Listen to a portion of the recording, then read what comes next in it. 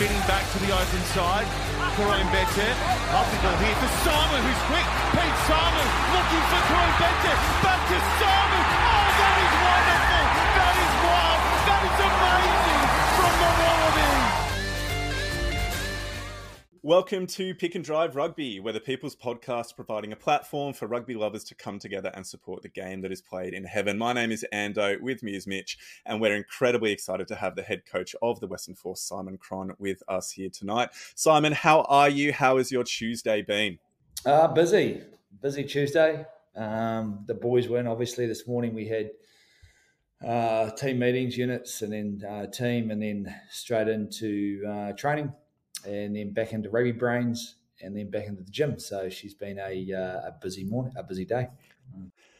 Can I just ask, what are those rugby brains? I kind of know everything else that you were speaking about, but is that a kind of informal meeting, sharing of minds? What's rugby brains? Rugby brains is just where we are upskilling our rugby brains as a team. So we'll cover a topic, or like today we went outside and we walked through some things that we didn't do as well on field earlier in the day, just around some timing and some understanding of what it looks like. So, for example, today, one of the things we're covering is our P1 and P2 engagement, which is our ball players, making sure they're engaged on a forward shape. And so we just walked, and we talked about why it's so important for us and how it prevents double shoulders and all these things around forward shapes. So we walked through that. Then we just walked out, and the forwards did some forward spacing on lineouts. So they have to do the right spacings, otherwise the hooker changes his throw and da-da-da. So they just walk, and we talk why it's important, and we fix it, and we make sure they're right. So it's just rugby brains, just constantly working on the small parts of our game. Yeah, really interesting. Well, why don't we jump into things? Because firstly, thank you so much for coming on and giving us your time tonight.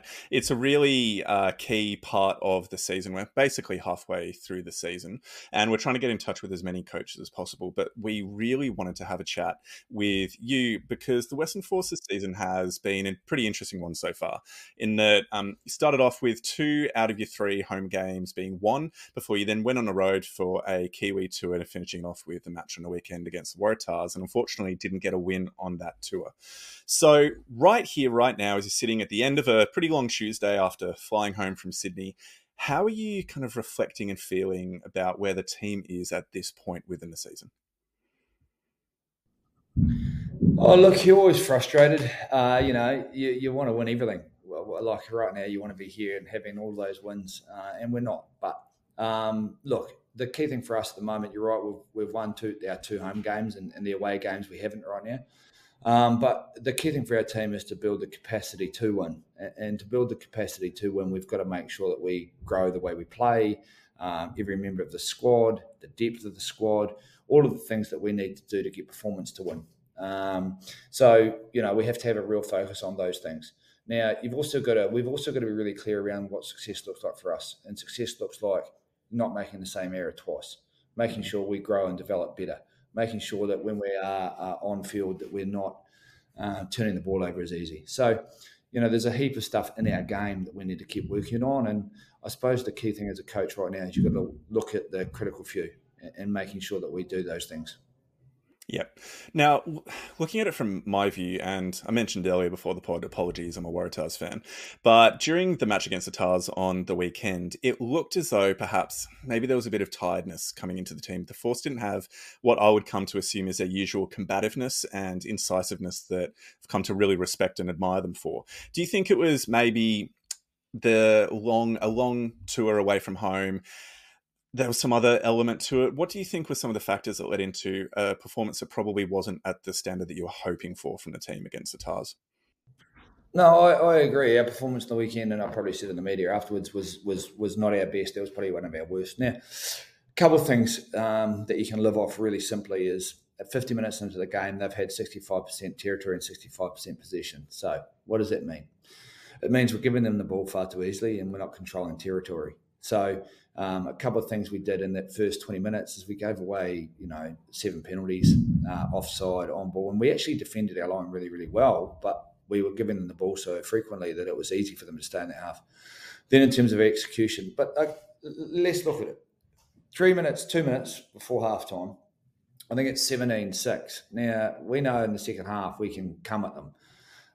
Strawny, we get a ball on a counter-attack and we end up trying to chip it through, which was, a wrong decision by us. And Jake Gordon picks it up and goes the other way and scores.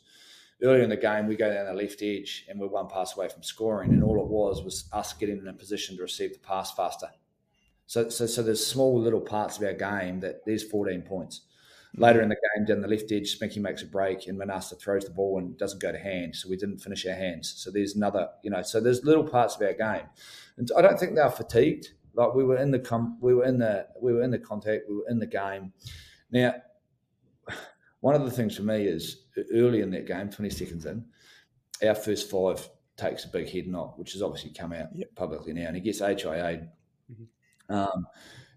Looking back on that, he probably shouldn't have. I don't know. We'll look into how he passed that HIA. Got back on the field. Great kid. I have a young leadership group on that field at this point. Now, post game, they said to me, Chrono, Jake was not verbal with us. So your first 5's in charge of all your calls. He comes together, calls your pattern, calls your structure. Now, Strawny wasn't doing that. So I said to my young leadership group, I said, boy, you need to tell me that. I need to know that our 10 is non-verbal in terms of his communication to us. And so I can look after him and so I can look after the team by putting somebody out there who can run the game. Now, the hard part about that is when I watch the tape, you do pick up that Strawny's not quite in the front line most of that 60 minutes. Now, I know that people have come out and said, he didn't play that well. Well, wait a minute. That boy's just taken a direct hit to the head and is suffering from concussion symptoms, so therefore he got pulled just a bit late in the game for us, And then when you watch the game, you can see the lack of cohesion for us around that first receiver. So, long story short, no excuse, but I think there's a lot of areas that we could have done better, but that's one area that we couldn't, we didn't pick up on in terms of how he was, and we should have been better there as coaches. Did he lose consciousness after that hit? He went straight down. So everybody, we all saw it, and we were like, "Is he okay?" Yeah, I saw it as well. I was in the stands. Everybody saw it. Everybody saw it. So for me, I'm like, okay, but he got up after 3 seconds. They took a while to get him off. The match day doctor saw it, so they HIA'd him. And then we kind of move on, and then they come back to us and say he's passed his HIA. He's going back on after 12 minutes or whatever, and he goes back on. Now, I was, what are we doing? Why is our line out so slow to set? Why are we not in the line? And then the line out leader after says, because we've got no call, so we're trying to wait for a call. And I'm like, okay, that's the why. Whereas we're saying, get faster to the line out. So, his symptoms then came on pretty hard and we needed to get him off. And we should have really got him off earlier. Yeah, so purely just out of interest. When you go. When you look at the game, we gave them too much ball too easily. We didn't control territory well. Even when we got penalties, we kicked 10 metres, 12 metres. We didn't get into the corners. We got down there and one of our players stops Hoops from throwing the ball in, which is rugby brains. Like, you can't do that. So long story short, we can be better. We should have been better, and we had a chance to win that game. Yeah, I was just going to jump in there and ask, and please hear me right, not trying to blame, I'm just wanting to get an understanding of kind of the leadership structures within a team. Are you able to share who the leadership group are on the field that are kind of helping within that decision-making process? Well, I mean, so Jimmy Williams, he's our line-out caller and line-out leader in that group at this time, because Wells is not on the field, so he's 22 years old. So he's your line-out caller. He's your 5. So he's a leader in that group. Obviously, Robbo as a loose head prop, he's experienced, and he's out. We had one wallaby, they had 12, so we need to make more wallabies. So Robbo would be a leader on that field, but Robbo's a prop, so his head's often in the spokes, so to speak. But Jeremy Williams would be one that would be communicating with 10 a lot. And then outside of that, Hamish would be at 12, so he would also be one as vice captain to relay. Okay, we're not getting calls. Yeah, so they'd be the key guys on that field. Cool. So looking in a broader sense then, thanks for going into that detail around some of the nuance about the result on the weekend. Obviously, sitting at this point of the season, you've won 2 games out of the 7, so 2 and 5 is where the guys are sitting, and you're currently 11th on the ladder with 9 points. Searching for some of the positives, what are you pleased with from individual players and the team in a general sense of the way in which maybe they're growing or developing or listening to feedback? What, as a coach, is bringing you that positivity and energy for where the team is at? And then in a moment, I'll go, well, what are we looking to be improving moving forward? Positive in energy is they are a great bunch of boys. So we have a completely new coaching staff, apart from one, 75% of the coaching staff are new S&C coaches, and I think 20-something new players. They are a great bunch of kids, and we enjoy coaching them. So, and they work hard for you. They work hard. Like even in that game, you see them working hard. The key thing for us is we need to grow the capacity and the knowledge to win games. So, and there's a process to that. We've got to make them better at rugby and making key decisions at key moments in games.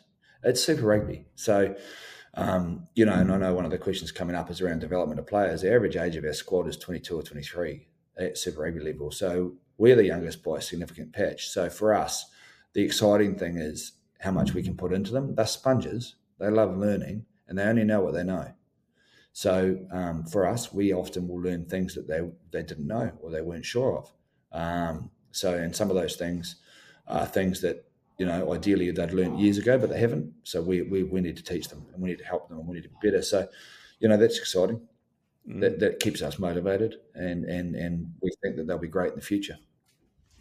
So then with that opportunity or desire for them to be learning more and growing as kind of rugby brains, how are you as head coach communicating effectively and making sure that the message that they need to be hearing is the one that they're actually hearing, and it's not getting lost amongst all the different coaches, assistant coaches, S&C information that's coming into their world? How do you clarify and narrow down the message for it to be meaningful and impactful?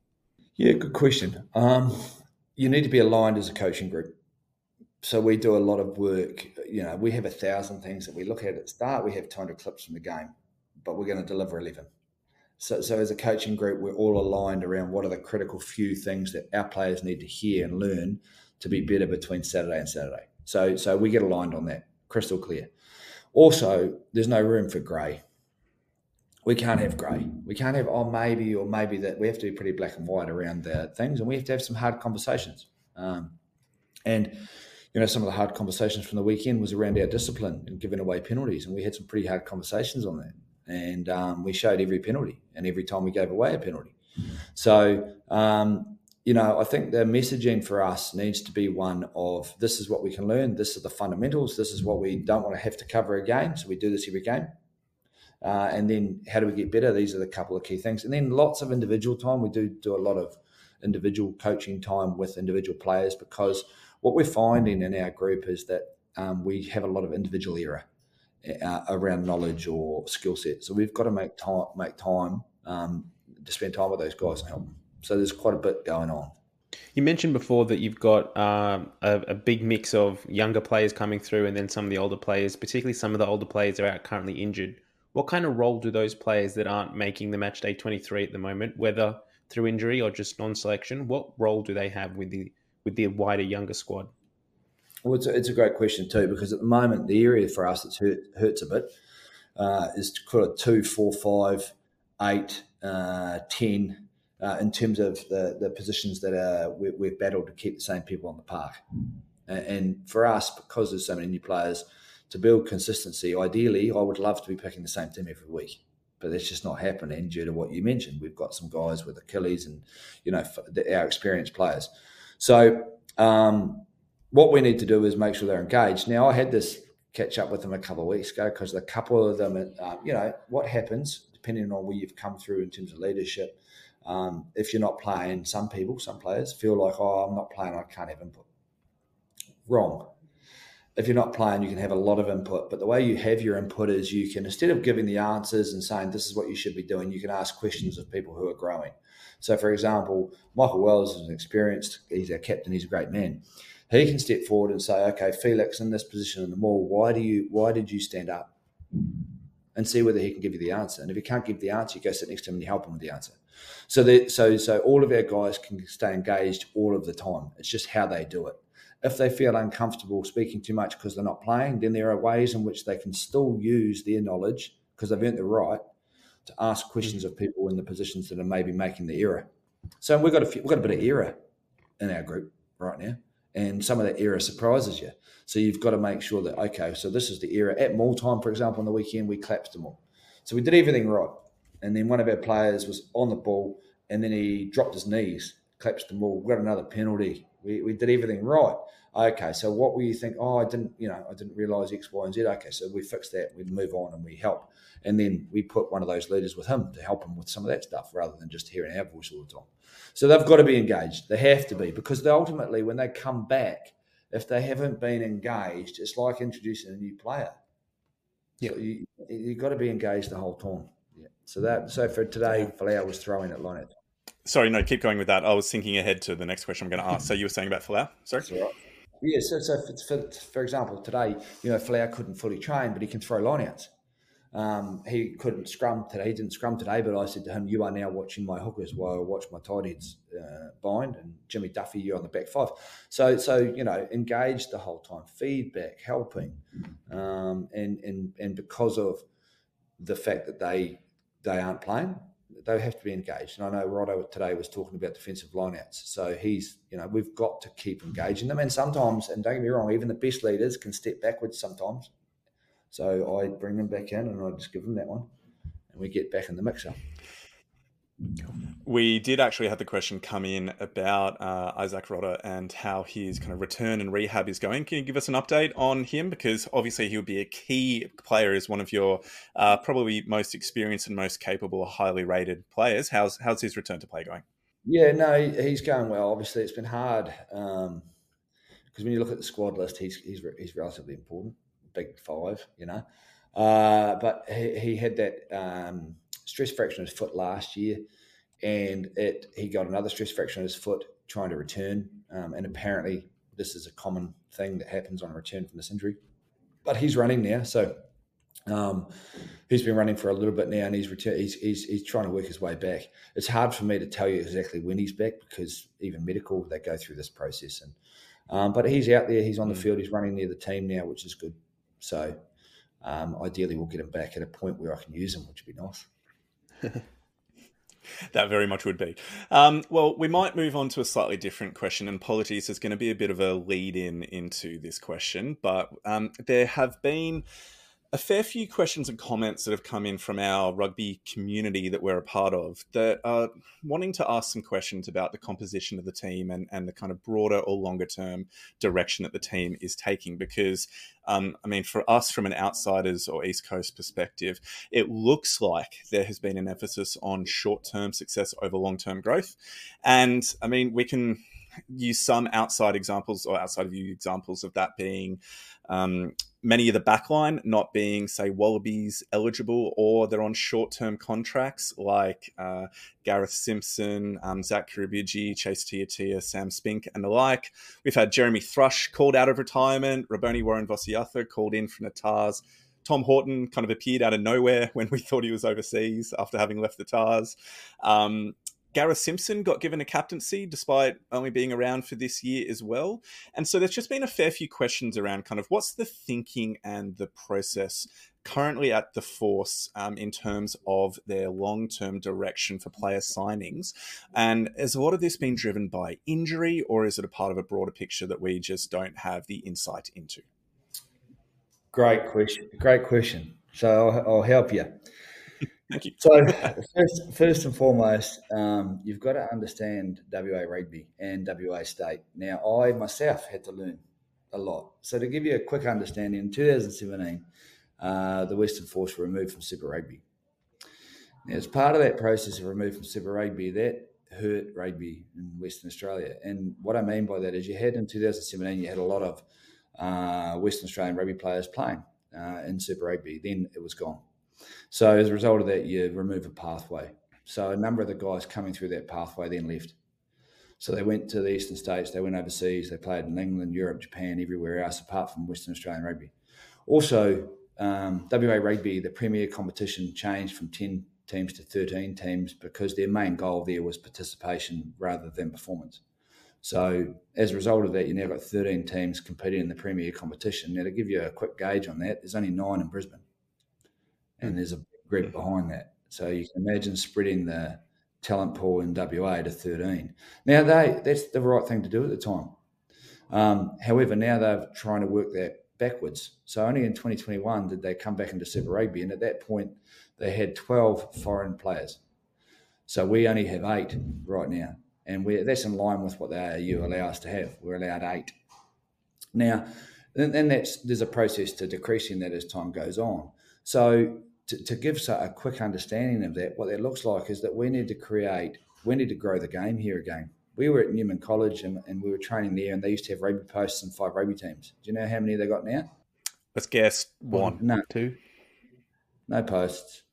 No. So our job is a lot bigger than just Super Rugby. Our job, we've got to grow the game here.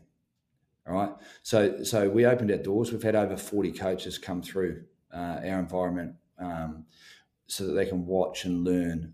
Like I've been on tour for, like you mentioned, 5 weeks. I'll be presenting to referees at 6:30 on Friday night to help the referees in Western Australia. I hope that at some point I'll touch, and myself, all the other coaches will touch everybody in WA around rugby, because we need to grow the game, and it's going to be relentless from us to do so. So to give you some insight, since 2017, unfortunately, the rug was pulled out from underneath them. As a result of that, and people probably don't quite realise that the performance level of the premier competition decreased slightly, and therefore we've got to increase that so that we can create a pathway to WA, to Western Force. So what we're doing is we're bringing in a 3rd-tier competition so that boys can step from clubland into 3rd tier into Super Rugby, because the gap is quite large. So that's one point. Around the foreign players, when I signed, there was quite a few spots that were available in the Western Force. Now, that's what happens. Unfortunately, there's a big turnover. There was an enormous number of retirements of all the cap players. So there was a lot more I didn't expect in terms of players we needed to fill. Now, in April, May of that year, you're not usually got a lot of rugby players free, so we've got to make sure we pick the right ones for the future of our team. Now, you talk about the future of Western Australian rugby. Now, the easy way would be to get really experienced older guys. But what's the problem with that, Endo? They leave or retire after a season or two, or they get injured. Good, smart man.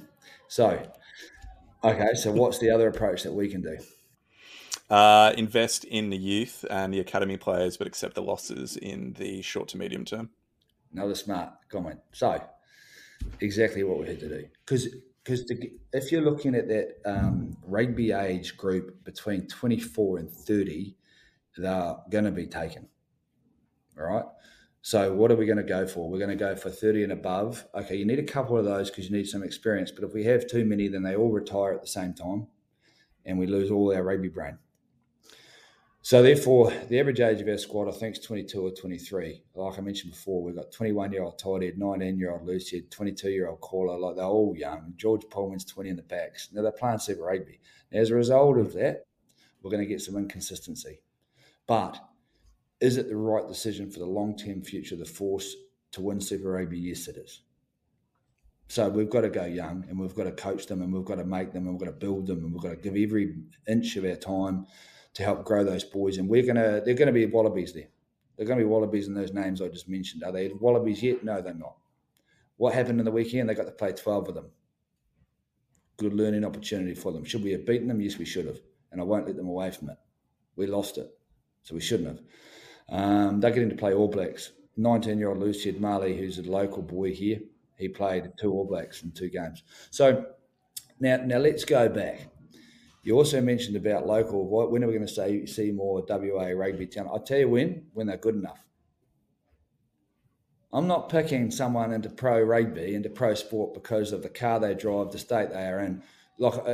It's just not going to happen. And the mistake we made here, and I had this conversation with some coaches a while back, they said to me, why haven't you picked so-and-so? He was player of the, And the coach that was talking to me was an ex-Chiefs player. And I said to him, so can you tell me where in the Chiefs squad you'd pick him? Oh, I wouldn't. Yeah. So why am I? Why am I? But we're not a charity. You got to earn the right. You got to earn the jersey. You got to be good enough. Now, in my opinion, there are some boys coming through in WA rugby who are going to be brilliant. There's some great kids coming through the academy, and we're blooding a heap of them right now. However, the mistake would have been to go for the easy kill and bring in 33-year-olds and 32 and pay them heaps of money. But we're going to have the same problem we're in now. They retire out and there's no long term. So you're talking about Sam Spink and Gareth. They're young. Sam Spinky's 2-year contract. Who's to say he doesn't stay for 5? Anybody who's in our environment needs to add. They can't delete. So every one of those foreign players right now, what are you thinking of Spinky? I mean, what do you think of Spinky and what do you think of Zach? I have been massively impressed with Spinky. I had him in my fantasy team, actually, and he was getting me some good points. But he is just a real hard runner and has looked really strong both in attack and D. Really, really great at outside of Hamish. So I've been impressed. And Zach, how many... See 4 or 5 tries for the season now? He's been awesome. Now, don't get me wrong, that those two can't play for the Wallabies at this point. Now, Sam Spink's still only young. He's only 22. Now, he can stay here. Why don't I have him in WA for the next 5 or 6 years? Why is his family not growing up in WA and his kids playing for the Western Force? So I think you've also got to understand Western Australia as a state. Now Western Australia is I've lived in Sydney where you boys are, and I know rugby really well over there. What I didn't know and what I've learned is about WA. WA is a melting pot. We have Kiwis, South Africans, English, Irish, Australian. I tell you, because they come here for work, lifestyle, all of those things. So we're relatively reflective of our environment in that we're a bit of a melting pot in some people. Now, we're still meeting the ARU criteria of foreign players. We're not breaking that. And do I want to bring through more Australians? Yes. However, in our forward pack, we've got 22 of 25 are Australian qualified. Yes, we have a few more in the backs, but we also have a heap of Australian backs. So the mistake is that you get fixated on 3 guys that are adding great things to our environment and helping develop the guys that are here for the future, and hopefully will stay. So even Gareth, don't get me wrong, I'm trying to keep him. Spinky, trying to keep him long term. You talked about Raboni. Why can't Raboni play? Define to me what local means to you. Is Matt Hodgson local? He was originally Eastern State, wasn't he? Before he moved over to WA, started playing for the Force. Okay, is he a Western Australian rugby superstar?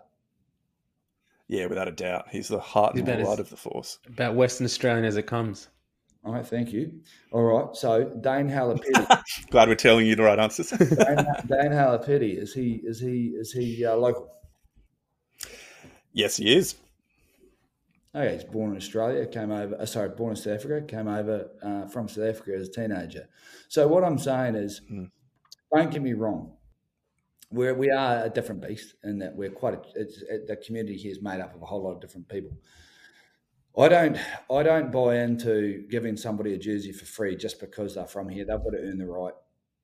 And that's the message to all my boys. You earn the right. You don't get anything for free. And therefore, we've got to grow the game as pro sport. Do we have a heap of local boys? Yeah, we do. Like Marley being 19, I loved having his dad in the sheds. He's a great man. He'll be a Wallaby if we do our job. Sifa, he's 21. He'll be a Wallaby if we do our job. So we've got a lot of things we've got to do. We've got to grow. However, we are the youngest Super Rugby team. There's no doubts around that. And why are we doing that? Because we want to look at the future for Western Australian rugby. We've got to open our doors. We've got to grow the coaches. We've got to open our doors. We've got to give opportunities to club boys to help them get better. So we're going to add a 3rd-tier competition. NRC's gone from Australian rugby, so we have to create our own. Mm-hmm. We're going to create our own. Why not? Why? Because they need a pathway. Why would you open the door from some poor kid, throw him into Super Rugby, let him fail and throw him back out again? There's no success for that. So we're going to go and play the Cheetahs in South Africa 2 games back here. We're talking to other teams, and we're going to have that every year. And we're going to bring through guys that give them a level of – because I loved NRC as a coach, and I loved coaching it, and I loved the players that came through it. And you forget, I was at the Waratahs at one point. And in 2018, a lot of the guys that played us on the weekend, I had the pleasure of coaching, 18, 19. Yep. But that's 5 years ago. So they've had 5 years of Super Rugby experience before they came up against some of my babies in the weekend. So That's right. So long story short, I love the people I've met in WA around rugby, and there's a lot of South Africans, and there's a lot of Kiwis, and there's a lot of Australians, and it's a massive melting pot. But my job is much bigger, and our job here is much bigger than one team. I've got to try and rugby back into the state. It's the best game in the world. You said it at the start. And there's a lot of AFL posts over here, and a lot of soccer, and there's a lot of things that fatigue me and I battle against around the fact that I love rugby. However, our job, we have to do all of that. And it's important that we do, because the mistake is that we just think about one team. Now, in terms of captaincy, the question was a good one at the start. Now, my question for you, in that team that Gareth became captain, and who would you name captain? As soon as you started talking about that, I was like, "Crap! I should get the team list up." That's your rule, Endo. Can't remove anyone without giving a replacement. The law: if you're going to replace somebody, then who are you replacing them with?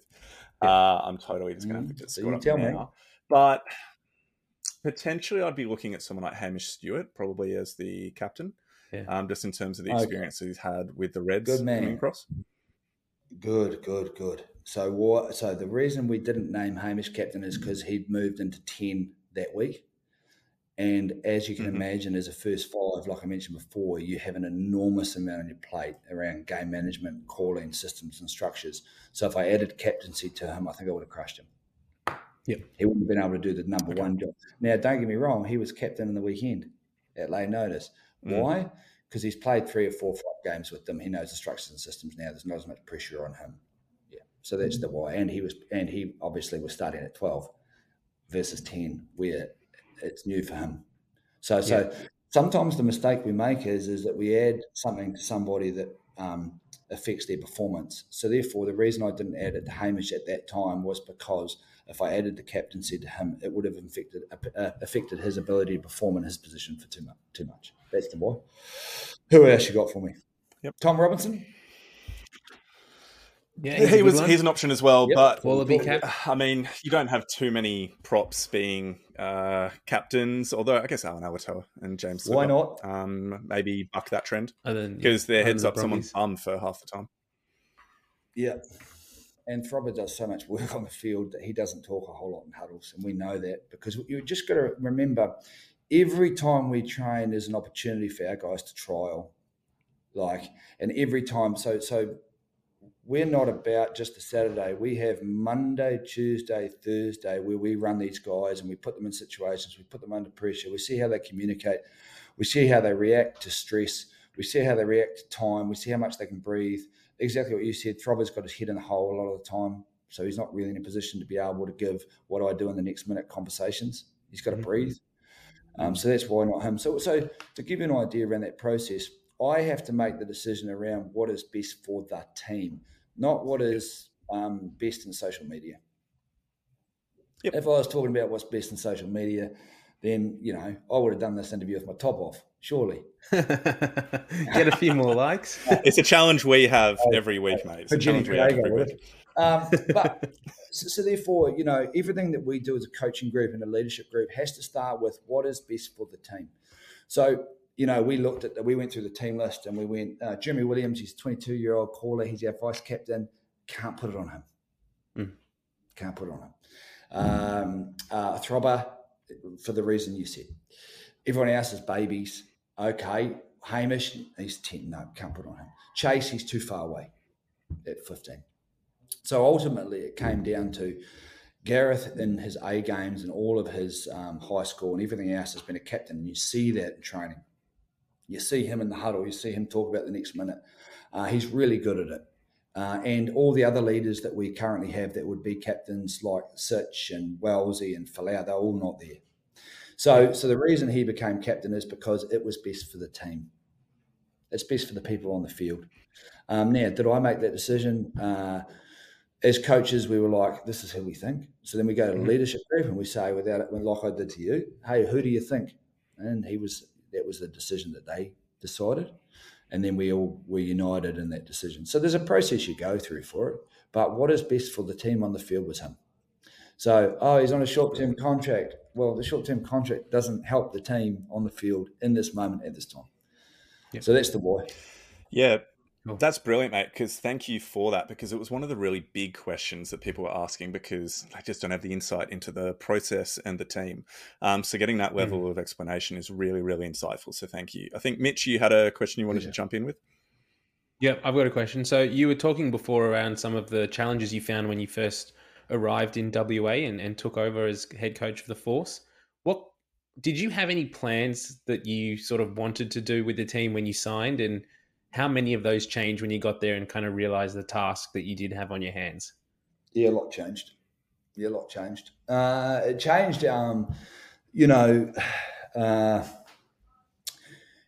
there was a large number of squad positions that needed to be filled. Now, whether that rightly or wrongly, that's just forced upon us, from retirement to people going overseas. This is before. So after I signed, I'm then aware, okay, we need to find X amount of players. And I thought that's quite a lot of players. So my first conversation with Hodjo, who's a great man and a legend of WA rugby, is and you've got to remember, we've got 5 guys in Clubland at the moment. They all give feedback, who's available, who can do what stage are they. I don't know. I'm sitting in Japan. I'm still learning. Yeah. We need to find a lot of players. And I said to them, okay, we can't end up in that spot again. So we've got to fix that. Hence, we went for the younger talent, like Felix is 22 as well, the other lock, so Jimmy Williams, all young. So we decided that for the long-term success of Western Australian rugby, that we need to bite the bullet and choose cement rather than pay older guys. Yep. So that was a big one for me. I then landed and I watched some club rugby, and I discovered that some of our players were not standing out as much as they should in clubland. So that showed me a mentality that we maybe were accepting average. So I addressed that day one. My expectation of our players now is that at clubland, people look at them and say, oh, there's a Super Rugby player. That wasn't happening. So we need to be better. Mm-hmm. Yep. I learned that coaches in WA are screaming out for more. As much as they, so we opened our doors to everybody and we share everything all the time. Anytime anyone can come in and watch us. I discovered that at under 14s, the cup competition, Arrowmore played Thornley, and I thought, God, there's a lot of talent there. Where's it going? Where's it going between 14 and us? Where are we losing it? And that pathway thing became really relevant around the drop of Super Rugby out of the competition. We lost a lot of pathway. So we need to rebuild that. And the club's doing that brilliantly with Goody and the academy system. But I want those Arrowmore under 14s and that Thornley under 14 boys to come through into rugby as well. And I talked to the Thornley coach and I asked, when was the last time we got out to you? 7 years ago. Well, that's not good enough. I said, come to us this week. So he brought 7 players and they brought 7 players and they all came in and they spent a day with us, and I loved it. They were great kids and great people. And we've got to do more of that. We've got to do more of that. We've got to be in the community as much as we can, all of us, all of the time. And then some of the coaches came in. Like I said, you've had probably 40 coaches through, and the best time is for them to come in and just watch, and they can take what they like or they don't like, or they can learn and get better. I'm a big one for opening. I think for me, at one point, I flew to New Zealand to do some of that upskilling and development, and I think that we can do it better in Australia. And if I can help coaches come through, that's what I'll do. So we're going to do a lot of that, and that will grow the game here, right? It'll grow the game. And that's not just something that's prevalent in WA. That's everywhere in Australia rugby at the moment. I think that whole generation of upskilling the coaches and the next generation is a massive focus that we need to really improve on. Well. So one of the things you mentioned earlier was, we look at the squad, we think of short-term success. Do you think of that now? Not from how you've been presenting it, no. It definitely seems like there's a broader view, even if maybe the player signings aren't at the level that maybe you would hope them to be, or at least from the outside it might look to be, just in terms of length of contracts. Right. And like. So now we've got a 3-year, 4-year plan. We're re-signing guys into 25 now that I'm in. So we're fixing that. You talked about Hordo, with the long-term contract in front of him. Raboni, we're talking about him. We're trying to keep all these guys. Now, there's things around that, their family, kids, whatever else that you've got to fight to get people into WA, depending on who they are and what they're doing, and that's a different challenge also. We've got to help upskill the referees, the clubland, all the stuff that happens over here, meet the people. We've got to excite them about rugby again, so therefore we have to develop a game or a type of game that people want to see. And there's another question for you. So, Ando and Mitch, what kind of rugby are you seeing in us in the first 6 games? Mitch, I've answered all the questions. It's your turn. I mean, some of the games there's been like a willingness to just attack, out and attack, keep the ball alive, which has been exciting to see. But I wouldn't say that that's been an element of all games. Yeah, no, you're right. So we need to be showing attacking pitches all the time, Edmund, if we're not. To be able to attack, we need to upskill them, catch pass, running lines. So there's a lot of work on that. What you'll see in the first part when you upskill somebody or increase their skill level is you'll see that sometimes they will overplay because they get confident on catch pass and running lines, and therefore the frustration is they'll make a line break and they'll overplay. Part of the upskilling is that they'll overplay. Now, once we start to reel that in and help them with the decisions around when to offload or when to pass versus when to just play the ruck. So on the weekend, we didn't play the ruck. We got advantage in a 5-man maul, beautiful, and then we kick the ball away, 0 phase. Waratahs make no tackles. Like, it's just, okay, boys, so here's 2 mauls, we got advantage, and then instead of playing the strike play, we kick the ball away. We're chasing fool's gold. How many tackles did the Waratahs make when we kick the ball away? 0. Okay, so we need to build phase pressure. So there's little things around that stuff that we're constantly working on in our team. But you're right, we're trying to play attacking rugby. We need to increase our defence. We're leaking too many points. How do we do that? More repeatability, faster off the ground in the D-line. We need more dominant shots. Okay, so our back 5 at the moment are not the biggest of humans. So what kind of defence do we need to play? We need to chop, we need to get on ball. What are you noticing at the breakdown for us? Mitch again. Endo? Oh, you've thrown it to me? I've thrown it to you, mate. I think all teams in Super Rugby this year are going hard on the ball. Yep, we are too, and we weren't last year. We were the worst in Super Rugby on ball, statistically. Set piece, we were the worst last year statistically, scrum and line at times. So we're on ball. So so there's parts of our game that we are trying to grow from what you would call a lower base into a higher base for us, ultimately in the long term to win Super Rugby.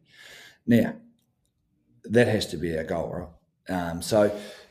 But the coaches that we have around the team, they've all been, well, most of them have been in situations where they've had to pick up a team that maybe has a lot to learn, so therefore they can coach. And that's what my expectation of them is high and hard, and that's what they're doing. So that's probably gives you a bit of an insight into us and what we're trying to do. Yep. When you first arrived at Western Force, you kind of mentioned it briefly your time before with the Waratahs.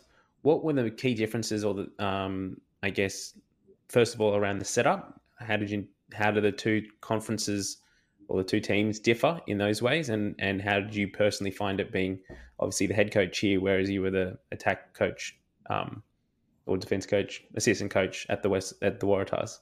Forwards coach, but that's okay. I did some forwards coach. There we go. We got there in the end. You coached somebody. About it. We did a bit of everything. Yeah, I coached them. Okay, so Waratahs 2017 was the worst year in Super Rugby for them at that point. So I came in at the end of that, and they'd signed, before I arrived, they'd signed 5 of my under-20s boys. So Swino, Harry Johnson-Holmes, Cody Walker, Shambik Lavui, I can't remember, there's another couple. So we had a lot of young, so I had to coach, and I had to coach hard. And we played the Stormers first game, and Harry Johnson-Holmes got split like a small child because I'd been teaching him to stay in front of the tight end, and he decided that he could kick his bum out and try and attack the beast, which was a mistake, and he got split. So I walked on the field, and he looked at me, and he went, and I went. So he learned that day that he can't kick his bum out. Now, I looked at him, and he looked like an overside flanker next to the beast and Kitsoff. So I was lucky enough to be in the fight there, in the grind, and those boys did really well. And we got to semi-final, which was great. And the next year we weren't good. We could have been better. So there's the learnings and the things that happened there. What's the differences? Okay, I've got a relatively young squad here again. My wife would like me to take over a squad that's older and easier, so I can actually see it. But you know what? We knew what we were walking into here, and I love the boys. They're great boys here. Like the boys at the Waratahs I coached, I really enjoyed them. They're great people. Rugby players want to get better at rugby, and my job and the coach's job here is to make them better at rugby so that they can be successful. Now, we take it really seriously, probably too seriously at times, and we will work our bums off so that they can be successful. But by the time it gets to them, ideally what you mentioned earlier, Ando, is it's simple. The biggest mistake as a coach is you complicate the simple. If at the end of a training session someone comes up to me and goes, "Chrono, that's really easy, I get that," then we've done our job. Because when it starts, it can be quite complicated. Now, when I first arrived in Australia, I saw some sheets of paper that complicated life for me. I looked at it and I went, I'm not bad at rugby and I can't understand what you're asking these boys to do. So we've always got to check ourselves, and we've also got to make sure that we simplify life for them. And then we've got to help them be successful. We've got to build their confidence, and we've got to give them the tools to be successful. At the same time, we've got to help the guys that can make it. And we've got to make sure that when we're contracting, we're picking people that have the chance to be successful in Super Rugby and not filling a contract because, let's just put that guy into a contract. That's not going to work. Not going to work for us. It'll work for him, Yep. Well, what we might do, mate, because you've been incredibly... Sorry, I'll just jump in, Simon, just because you have been so incredibly generous with the time, but we do have a bunch of fan questions that we promised our fans that we'd get to as well. I'll ask you one quick personal one before we jump into those. You've spoken previously about how you can sometimes struggle to manage the workload by burning the candle too bright and or too late and just taking on a workload. It sounds like the task that is in front of you and the Force and Rugby WA is massive. How are you coping? How are you managing it as a super coach? And how are you making sure that you don't burn out in your first season as a full Super Rugby coach? Okay, so you're right. It is a problem for me. However, right now, for this club to be successful and to get it where we need to get it to, I need to burn the candle. It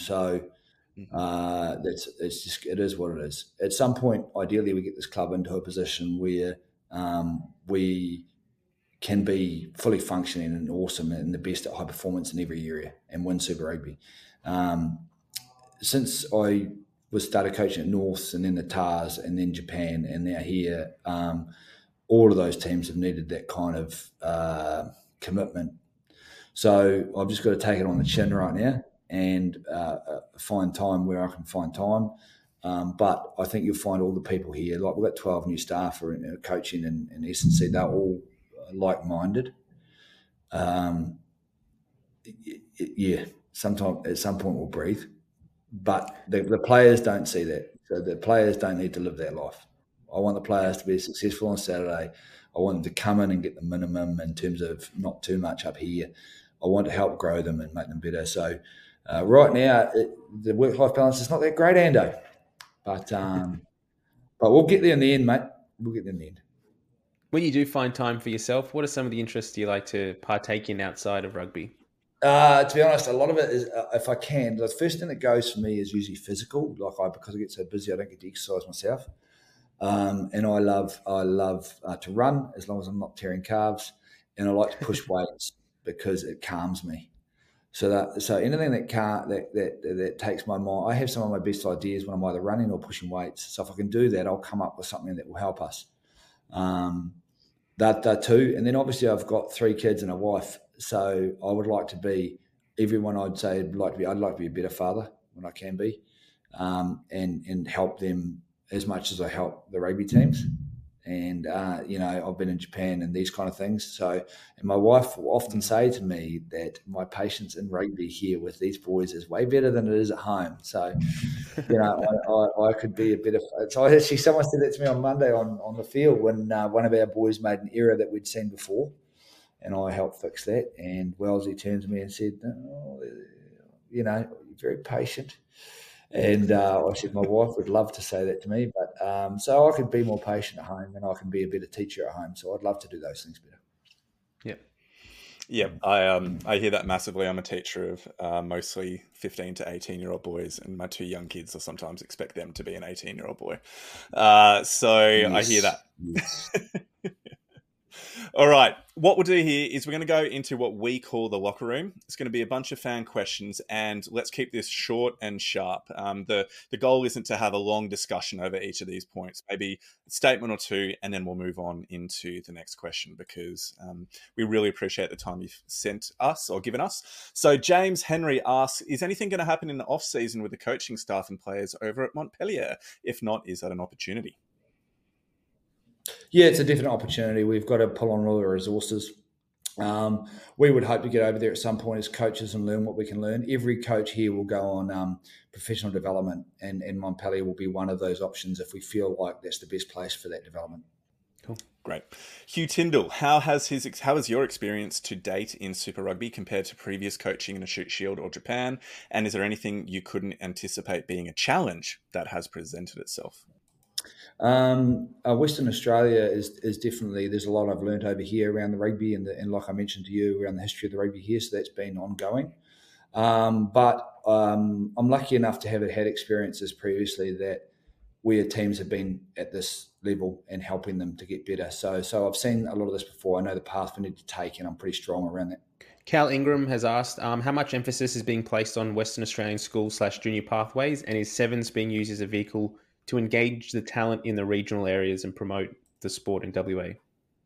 I think the schools and pathways is massive. Like I mentioned to you about Newman, that broke my heart, hearing that they actually have posts just out the back somewhere, but not up. I would love to start getting more rugby posts up in WA, and the way to do that is to grow the game, make people love it, and help as many people as we can. And then in the background, the organisation is working on processes, systems, and structures. Easy. The next one from Simo. He's spoken about what we had talked about in terms of player retention, contracts, and stuff like that. So I won't cover that again. But he does also ask: are there any concerns or takeaways from potential preseason overloading that you or the strength and conditioning team have learned to ensure that players are coming into the competition in peak physical form? Yeah, interestingly, in terms of review, not loading, not any of those things. The one thing for us that we definitely need to take away is we've been unfortunately in a position where we've had to change fields significantly during the preseason. So we've gone from hard field to soft field so we've had to, due to the facility deal at the moment, we've gone from UWA resoil it, we go to another field, Like I said, we train at Newman. So we were going from hard surface to soft surface to hard surface. As a result of that, that's where the Achilles come from. So what it means is, okay, we need to be better around high performance, and we need to have the same field all of the time with the same surface. That's part of it. That's a small part of it, but that's probably one of the big ones. Yep, cool. And Andy asks, what are some of the lessons and the experiences that you have been able to take away from what was a pretty challenging tour over in New Zealand? What we learned is we can fight. And by that, what I mean, I can teach technical tactical, but I can't give them a fight all the time. So the boys fought to 86 minutes. Great learning. We played a lot of All Blacks, and therefore some of our young boys got experiences and feelings around what it feels like to be a loose head against a tight head, what it feels like to play that type of speed, high ball, and playtime.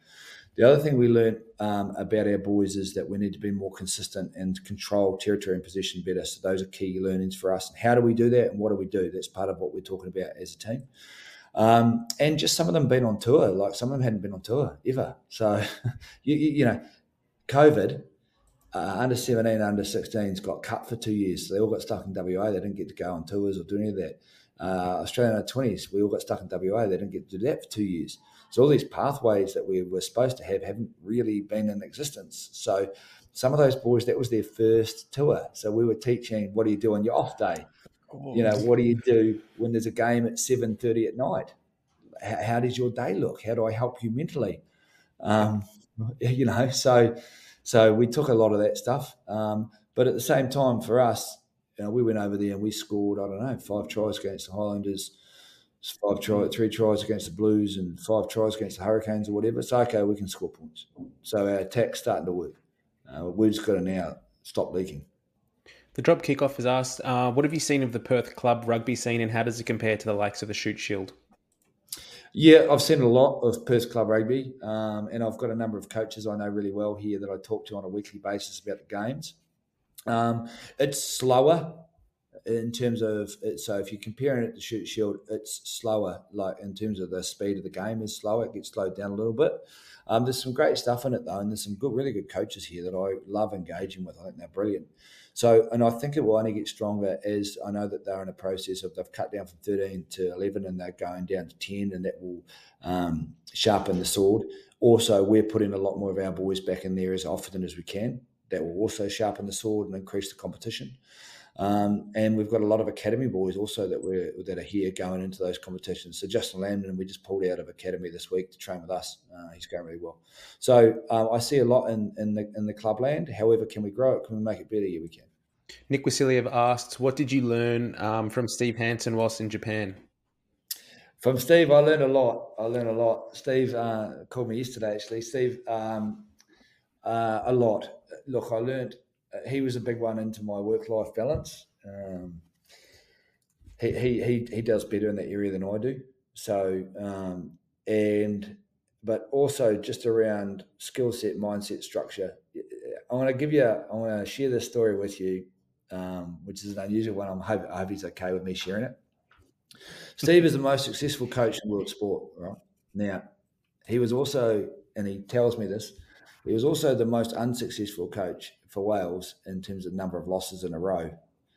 And he said to me one day, and he's a great man because he walked in on something there that is out of his control, and he worked every day to try and make it better and learned a lot from that. And he shared some of those learnings with me, and I was privileged enough to listen to them. But the best story he ever told me, he said I was the second most hated man in the world between Osama bin Laden and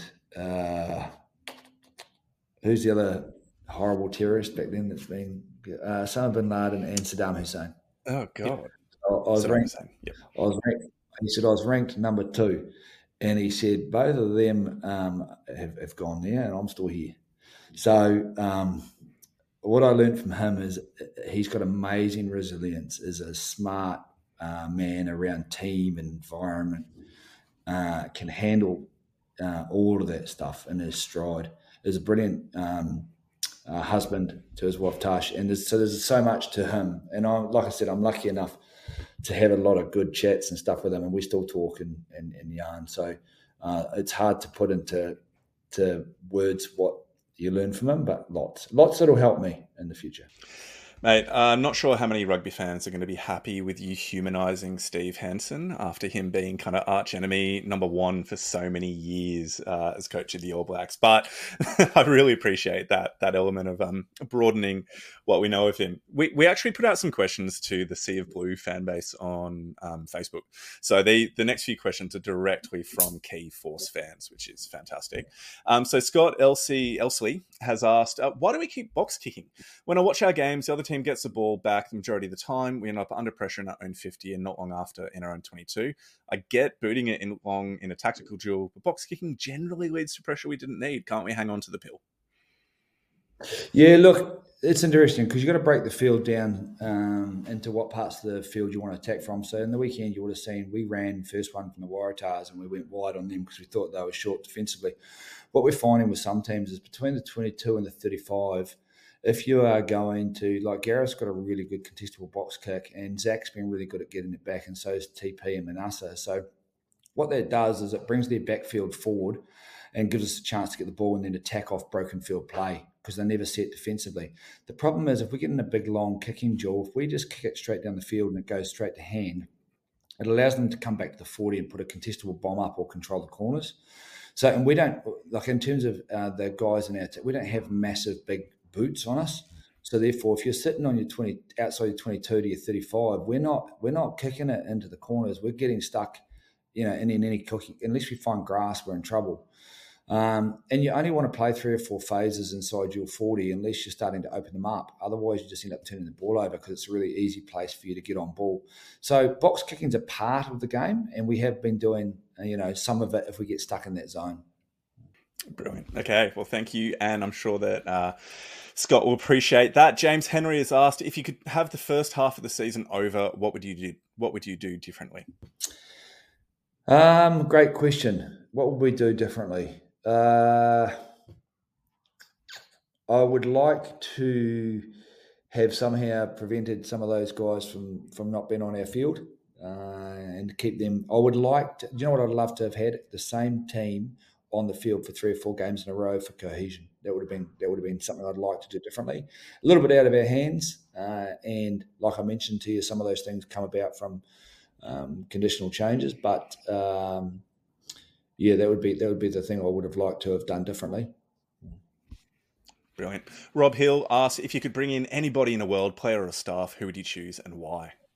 Geez, that's a brilliant question. It's fun, isn't it? It's just those what-if situations. It is a what-if situation. Player or staff? Well, I'll tell you what. I'd like to bring in. Jesus, it's a loaded one. That one. You get me too excited. I know. I was thinking that as you were thinking. Okay, here's one for you. I think that our boys would learn a lot from. I was lucky enough to coach Kieran Reid in Japan, and we've talked about him coming over at some point in terms of leadership and talking to our boys. Him, Hooper, those kind of guys. So I'm talking like a category of people who would add, rugby brains and help guide our boys on top of just the coaching staff. Like having more of those guys would be really great. Otherwise, I'd be looking for somebody like Malcolm Marks or some massive piece of meat that I could throw into contact. So, how's that? Peter Stephen, he's an absolute.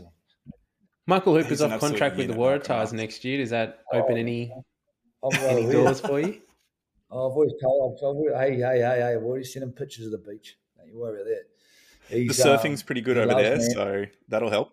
Hey, he loves Manly. I said to him I'll house sit when he goes away over there, so he can come over here and use my house. I'll go use his for a bit, just for a bit of fun, get him used to WA. You reckon? Yeah, no, he's good, man.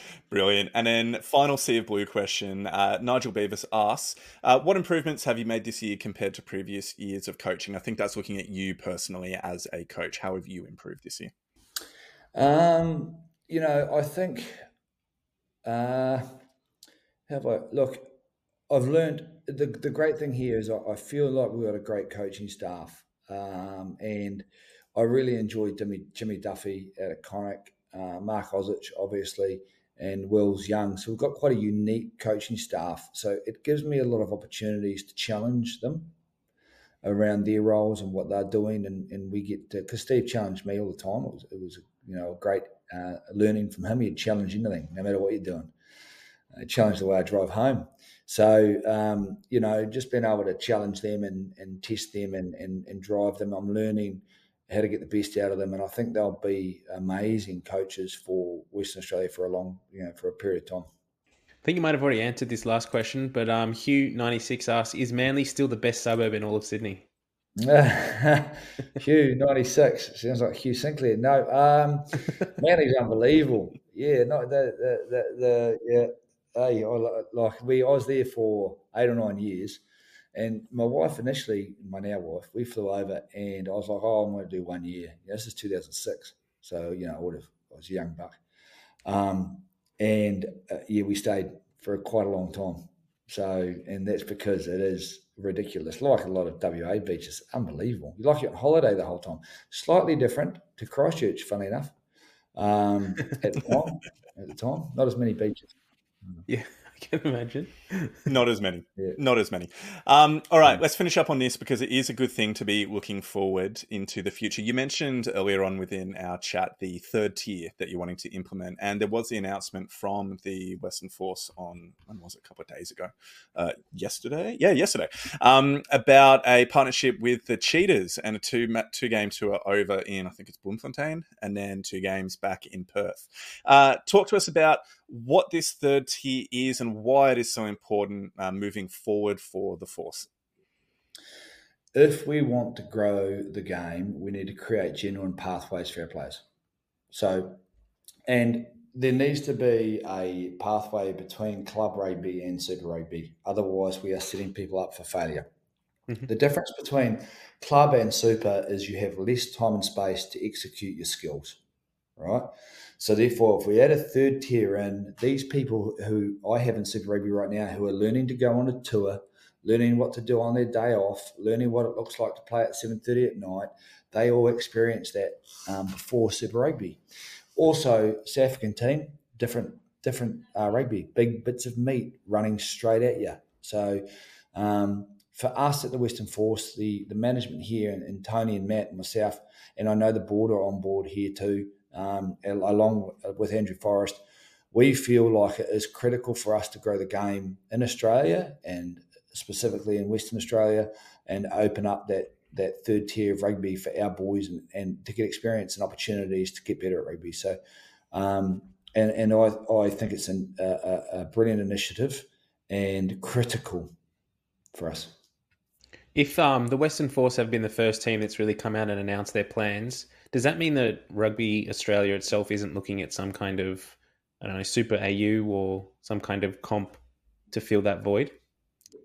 Not that I've heard of, and we can't wait. Yeah, of course. Yep. We can't. Yeah, we'll Look, take it from there. and people can blame and throw. They aren't doing this. They aren't doing that. We aren't growing. No, well, why don't we just do it? Eh? Yeah, exactly. Yep, take the initiative. Absolutely love it. Well, you have been an absolute legend and wonderful guest. Thank you so much for your time, Simon, and a willingness for us to ask some sometimes curly questions, which I was a little bit nervous kind of writing beforehand, but you've been a gentleman. Thank you so much. And Mitch, anything to grow the game. I love it. I love it that you guys are doing a podcast to grow rugby. So anytime. Fantastic. Awesome. Thank you so much and have a wonderful week. Best of luck for the weekend. Thank you, team. All the best.